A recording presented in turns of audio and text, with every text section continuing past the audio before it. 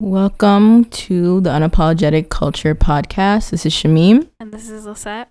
And today we are doing a different episode. So I previously in the other episode I said that I was going to do an interview with my friend Dunya Ganima, who is it was the president of the Students for Justice for Palestine. And so in that interview she's going to be discussing more into like Palestine and like the occupation and genocide of Palestinians currently going on today, and currently going up from like the timeline history of like previous historical events, and then currently talking about what's going on as of today, which what happened like last week where like over 50 Palestinians were killed. And then she's also going to talk about her, especially like how it personally impacted her with her cousin who was shot by an Israeli soldier in the back, and he was in a coma for 8 days. Unfortunately, though, he did pass. Inna lillahi wa inna ilaihi rajiun. That's basically just a prayer for those who have passed, for Muslims. And so, yeah, we just wish her well. And also, too, we'll add in some links for like I believe that they said that they need more like medics, just help like for like on the ground right now. And so like they just need people to fund, like put more money in that GoFundMe. And so we'll add that into this episode when we share it. And so hopefully the viewers and people who want to share it and also donate, they can donate there. But yeah, so enjoy and listen and educate and also share, and like also just take the time out to research yourself about the Palestinian conflict. Thank you. Can you hear me? Yeah, can you hear me? Yeah. Hey, girl. Hey, how are you? I'm good. How about you? Good. Yeah, so I just want to say thank you again for, like, wanting to do this interview. Of course. And, yeah, so I think, like, we can just basically start off just saying, like, your name, like, and, like, introduction, like, and what, like, you represent the Students for Justice for Palestine, explain a little bit more about that, and then we can further go on in the interview. Okay, well, my name is Dunya Ganima. My pronouns are she, her, hers. And I'm a sophomore at the University of Illinois. And I'm majoring in neuroscience. And I'm also served as the president of Students for Justice in Palestine this past school year, and will continue to serve as the president for the next school year. And Students for Justice in Palestine is basically just an educational organization that tries to promote the self-determination and liberation of Palestinian people on campus. So we do a lot of events, like we do culture events to show like resistance through culture. We do rallies and protests to protest like murderings and Israeli massacres happening abroad. And we also do Israeli Apartheid Week every year, which is a week of events that promote like Israeli apartheid, and we have a mock apartheid wall on the main student quad, and a lot of students come up and ask us questions, and it actually mimics the real apartheid wall that separates Israel from Palestine. And we also do divestment campaigns as well throughout the year, and this campaign is to urge the university to remove their investments from 16 companies that violate human rights, and among these human rights violations are companies that support war crimes in Palestine. So we do engage in a lot of like campaigns, a lot of events, rallies, culture events as well, to show that we also can resist through culture. And mainly my primary focus is to educate the student body on the situation that's happening in Palestine. Thank you. Yeah, I think like so like what I really wanted to like have like this interview was just to have like someone who actually lives the experiences of being like Palestinian, and like not speak for, but have you like locally talk about like what are like the current things that are going on. We recently talked about in the podcast that we're the like 50, at least it's over now, like 50 Palestinians that were just killed, like I believe last week, during like the U.S. embassy that was established in Jerusalem.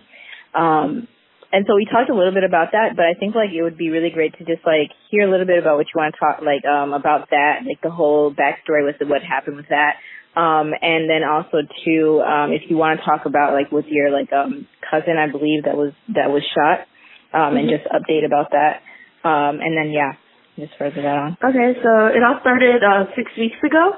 So there was a Great Return March in Gaza where thousands of people from Gaza, and just a little background on Gaza. Gaza is the largest open-air prison in the world.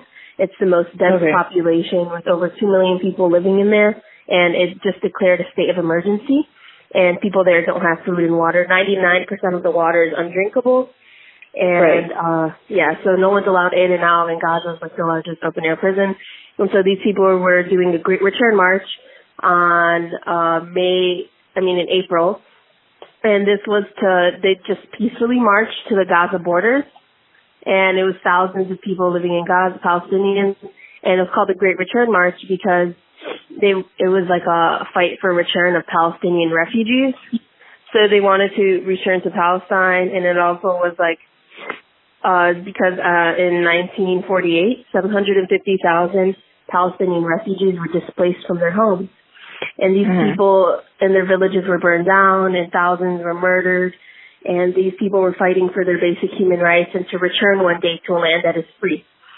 So these people just had flags, signs, each other, and Israeli soldiers were sniping them out one by one, where over 60 were murdered in that one day. And it was honestly like crazy because the Israeli soldiers, IDF soldiers, Israeli Defense Force, they were murdering journalists, like the press. They had bulletproof like vests on them that said press, and the snipers were still sniping out their legs to make them disabled. And they were also sniping out medics. So a lot of medics were trying to catch the people that were injured because although only 60 died, over 5,000 were injured at that one day.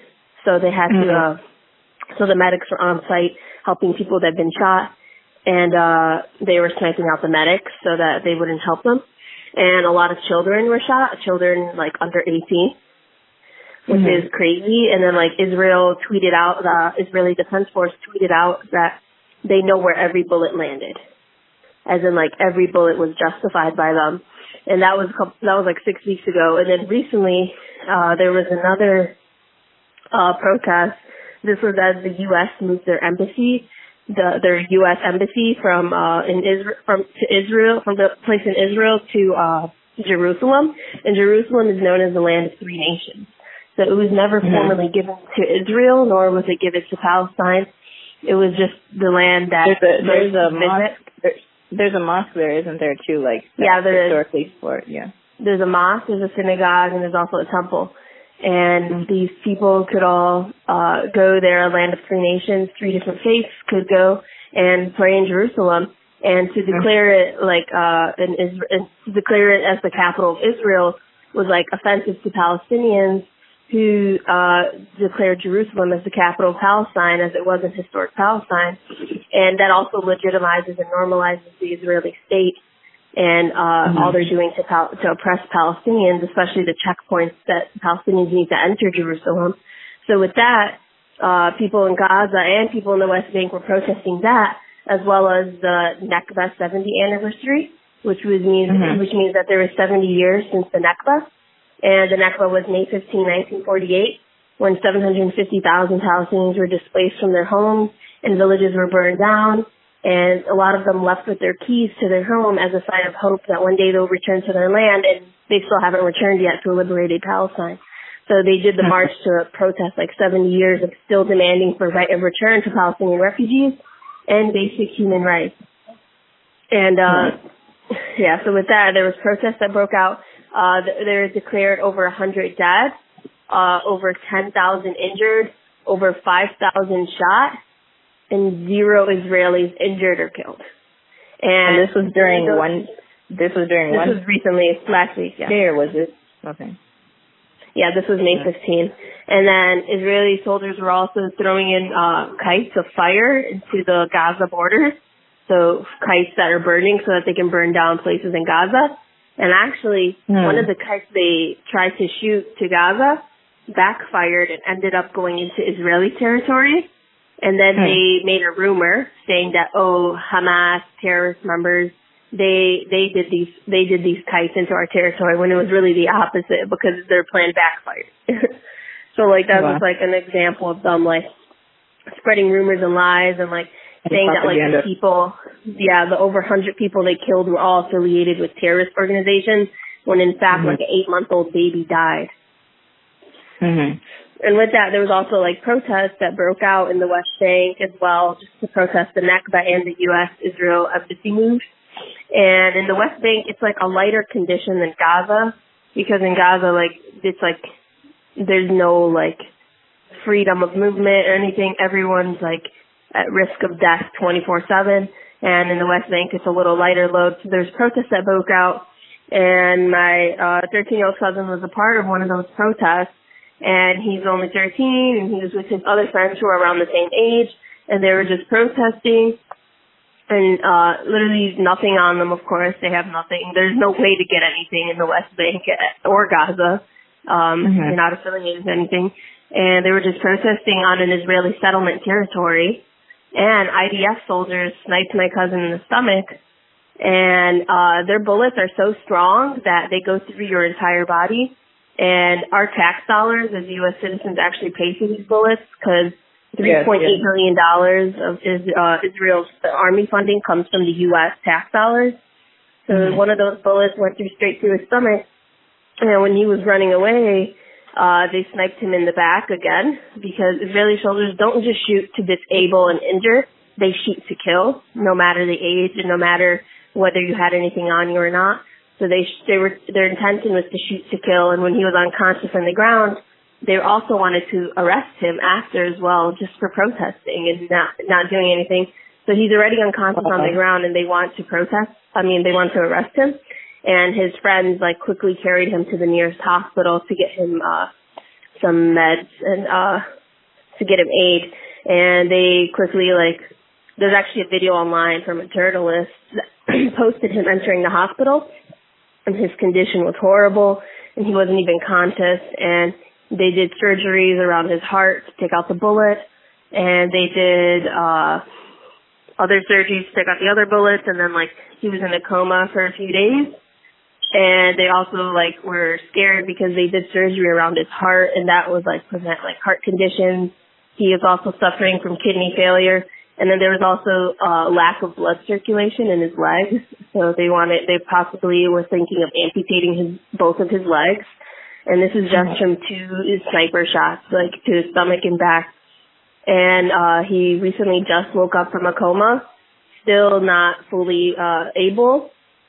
He's still undergoing surgeries, and he's still, they're doing dialysis as well to, like, get him circulation back. And he still is in need of more surgeries, even though they did a ton. And he was transferred to actually 3 different hospitals because of this.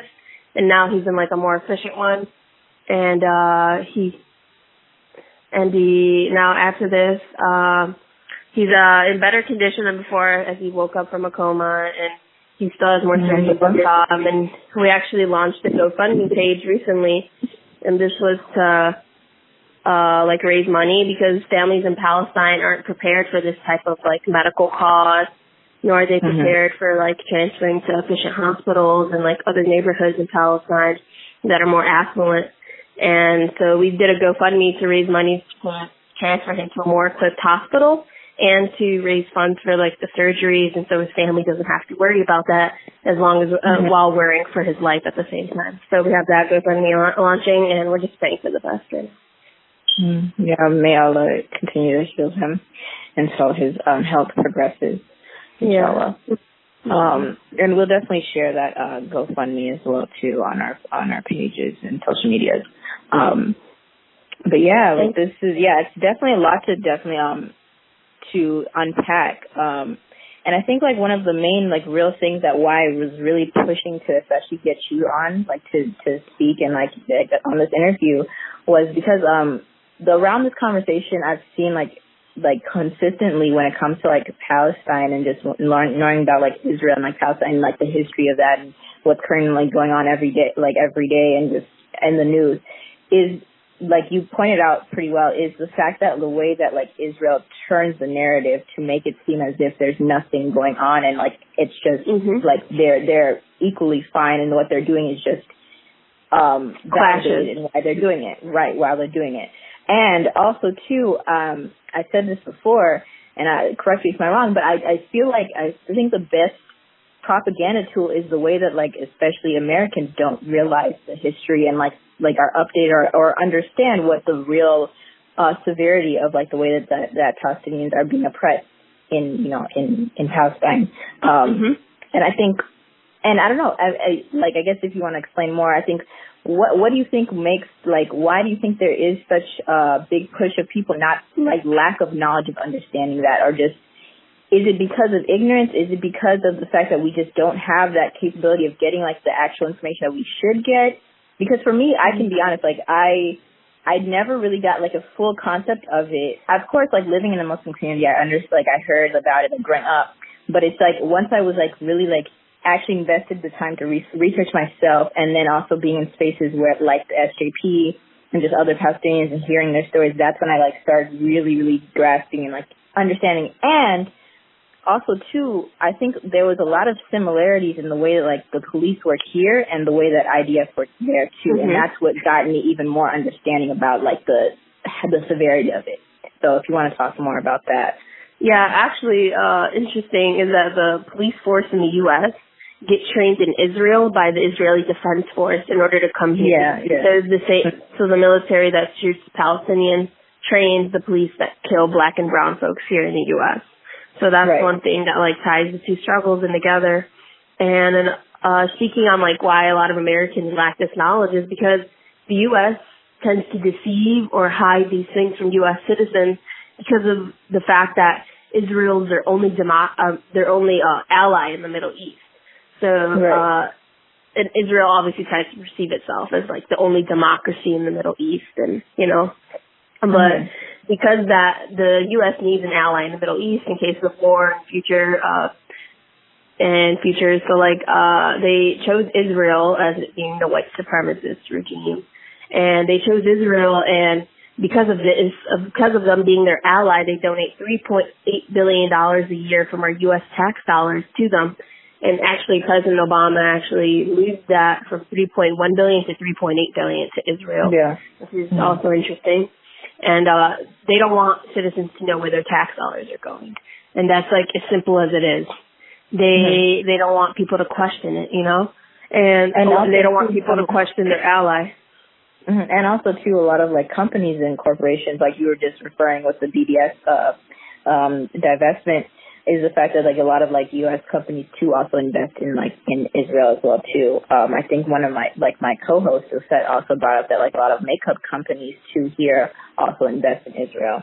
So that's another thing that, like, people aren't aware of. But, yeah. Exactly. A lot of American corporations, such as Caterpillar, Motorola, Northrop Grumman, HP, these all support Israeli war crimes.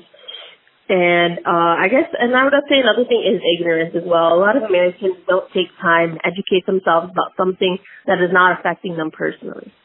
So, like, yeah, sure, we have the Americans who definitely educate themselves and are, like, by terms, woke. But, like, the average American will not even know what a Palestine is. And I learned that the hard way by, like, me on campus advocating to people to sign divest petitions or to learn about Israeli apartheid. And a lot of people ask me, like, what is a Palestine? And, like, that is just, like, it's shocking to me because, like, that's my identity, and I grew up knowing everything about it and, like, every single thing. And then this American asking, even if it's a country, is like every day. It's an everyday thing. And it wasn't just one person. It was hundreds of people that asked, what is going on? And I would say a lot of it is also, like, propaganda in the media. So on news, when you watch the news, it's going to be, like, Hamas terrorists, like, killed 2 Israelis or something, and they're not going to say that, like, it was defense and that, like, Israel killed 1,000 citizens and 2 defended themselves, They're going to say that 2 died.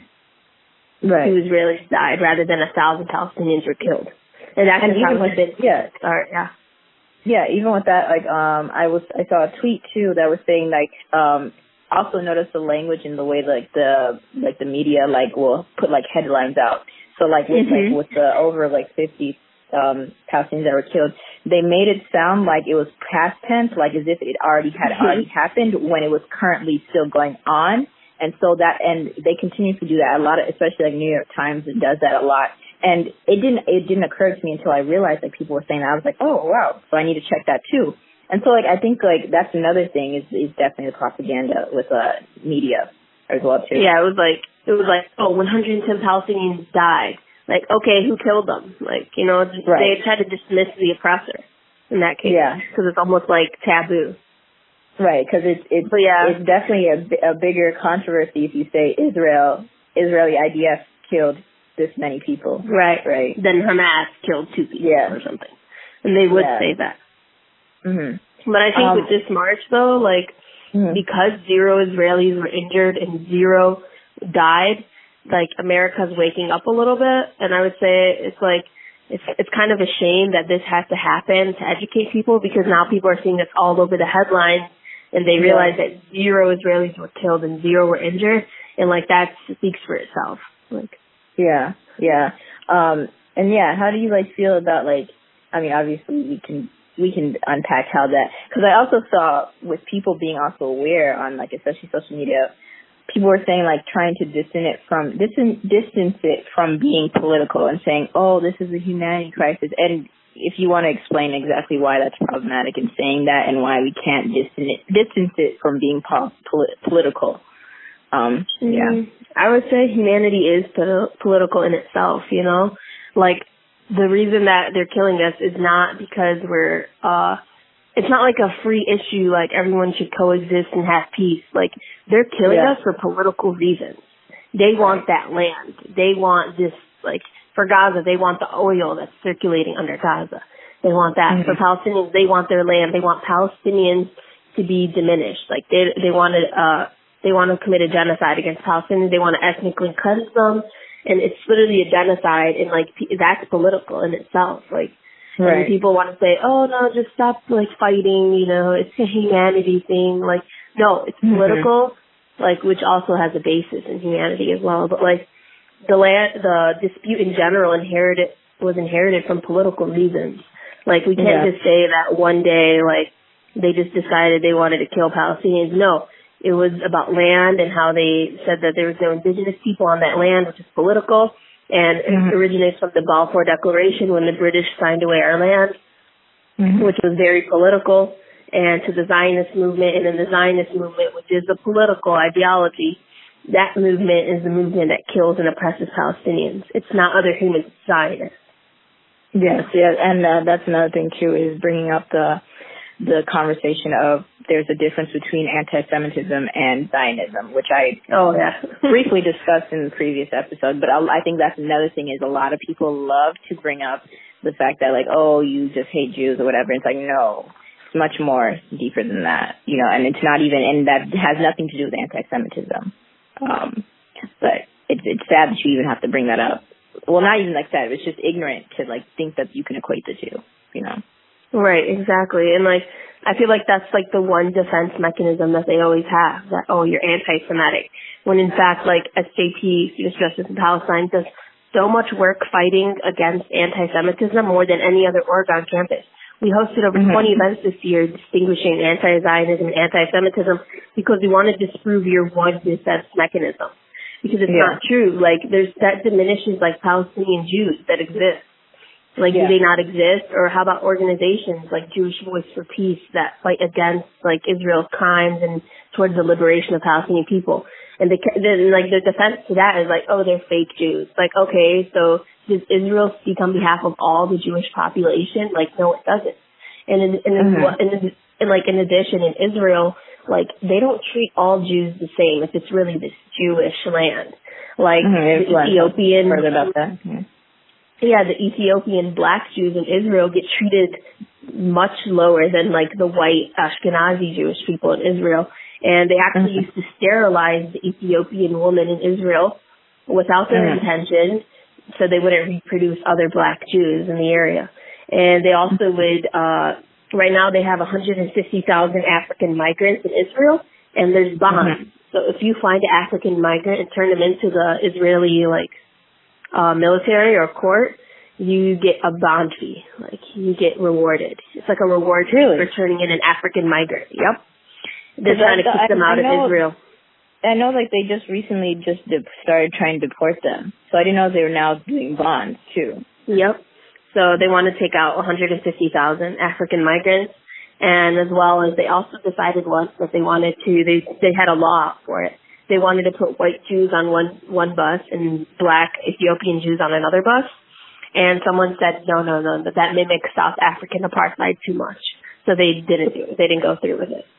Well, yeah. So like just like the treatment of like darker Jews in Israel, like Ethiopian black Jews, is like prove that it's not a Jewish thing. It's not Jewish versus people.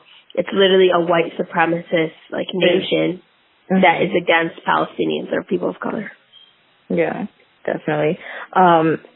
So with all this information from this whole interview, what do you think is then responsibility for people who are not directly involved? How can we as people then educate ourselves and make sure that we're well equipped into making sure that we're better accomplices for the Palestinian liberation? I would say definitely join your local Palestinian liberation organization. And it doesn't mean that you have to walk in knowing anything. Like, we have people from our first meeting that says, like, I heard about it. Like, I don't know anything. Like, it's our job to educate you, to make you equipped to become an activist and to do activism. So you don't need to know, like, beforehand knowledge. And, like, just joining that organization is a step because, like, they do campaigns which actually directly will affect Israel's economy. They do Israeli Apartheid Week, which will educate other people. So it takes one person to be educated to educate a whole room of other people. And so, like, just joining, like, your local organization, correcting people around you. So when someone says, oh, yeah, Israel has a right or something, you know, educate them. Like, don't dismiss that type of behavior from even people around you in your own social circles. I would say, if able, probably donate to organizations that provide medical relief to Gaza. That's one thing. There's one that was going around by MAP, and they raised over $1 million actually to give medical relief to the people in Gaza, which is great. So that, yeah, so I would say activism is like the only thing that people in the diaspora can actually do. So even me, I'm Palestinian, and even if I go to Palestine, there's nothing much I can do unless I'm calling for my death sentence. So as a person of privilege, like in the diaspora, which is, I don't have to worry about occupation and crime, all I can do here is educate, which is actually the biggest weapon for them. Educating other people and, like, you know, bringing them towards activism and liberating and increasing the numbers is their biggest threat, I think. And then if you want to talk further about, like, the divestment and how that has worked out for you guys. Yeah, so for divestment, we launched it last year for the first time, which was like 2 school years ago. Yeah, and we lost to 47-53, and that we lost due to like rumors, and like they were paying for ads and rumors saying that like your internships and your scholarships will be lost if like if these investments get removed, which is very untrue because the investments were coming from the endowment fund, which is a private university fund, and no scholarships come or internships come from that fund at all. So that was just a rumor they did to trick the student body, or like, because we're the #1 engineering school, so they wanted to trick the engineers and the business kids into like thinking that their future was at stake with that. Instead of saying that like, oh, Palestinians are wrong or something, they literally were just trying to trick them in different propaganda means. So that's how we lost the first year. But we did see it as a success. Like, we educated like thousands of people. Like we said, yeah, sure, over 2,000 voted no, but over 1,000 voted yes, which was like a big success for us. Because there's not even 1,000 people in SJP or like orgs that we work with. And this year we launched it again for a second time, and they were very prepared. They spent $45,000 on the opposition campaign, where they bribed people with insomnia cookies and pizza to vote no. So you had to vote no right in front of them, and you would get like a reward, like a treat. And they were actually also bribing intoxicated kids in the bars and people who can't give consent to vote no. And they were doing all this, and at the same time, like digging up old tweets of like me and other SJP members, and like putting it out of context and paying thousands of dollars for these advertisements that like deem us as like devils, basically. And so the whole school basically saw these advertisements against divest, which is thousands of dollars. Thousands were bribed with cookies and pizza. and the vote turned out to be 65-35, so we lost again. But we also did educate a lot of people in, like, our campaign. We barely spent $100, which for them to spend $45,000 was, like, crazy for us. But they definitely used bribery and, like, other propaganda techniques to win their votes. And we are currently under investigation to the votes because we got dismissed when we reported all of this. And they said that SJP harasses Jewish students, which that narrative is, like, extremely harmful to our narrative that we try to push. And the administration clearly sided with them, which was, like, a dismissive towards us and all the work we've put through it. And so we are going to do it again next year and fight harder. And even if we have, like, even if it's very grassroots and we don't have the funds like them or the propaganda or the power in the system, we're going to keep doing it, so. Mhm. And so the big key thing is definitely like the mobilizing and getting people to be much aware and like to organize in different strategies. And the biggest strategy is definitely divestment. So that's something that I think that would be something very good to continue on doing. And I think definitely it's a responsibility for me and as well as others to inform other folks about this because it's a continuing on thing. And hopefully, inshallah, we get to a point of liberation. One day we'll be free. Yeah. And you brought up a good point too, is the fact that like, especially connecting it to systems of oppression, making sure that like we bring it back to the fact that like, this definitely does connect to white supremacy, capitalism, everything. And so it all adds up. Yep, which is why we do a lot of solidarity work with other organizations that fight against the same roots. Yep, definitely. Well, this was really a great conversation, very insightful. I definitely appreciate you again for having us on for the podcast. It was really great. Of course. It was nice. It was an honor to be on it. Please take care of yourself. Again, I'm definitely here for you personally. I know this is a lot of trauma for you, definitely living the experiences. So we're definitely going to keep the viewers updated on all the things that are going on with Palestine. If there's any other like things that you want to like add before we close, that'd be great. Of course. So basically, join SJP, Students for Justice in Palestine, and check out the GoFundMe that this page will share later. I look forward to people being more mobilized and educated, and hopefully one day we'll be free. Yep. Thank you again.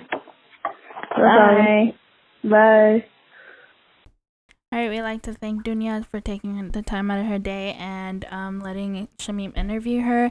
And we do send our love to her. And thank you again, guys, for listening. And use the links that we provide to help out. Thank you.